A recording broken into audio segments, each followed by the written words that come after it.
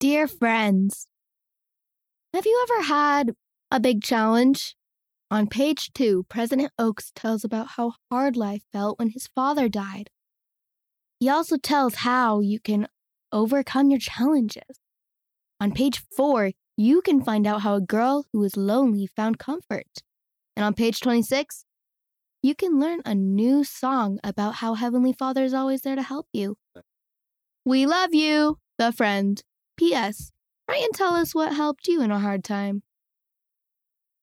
End of the article, Dear Friends, read by Abigail Wayman.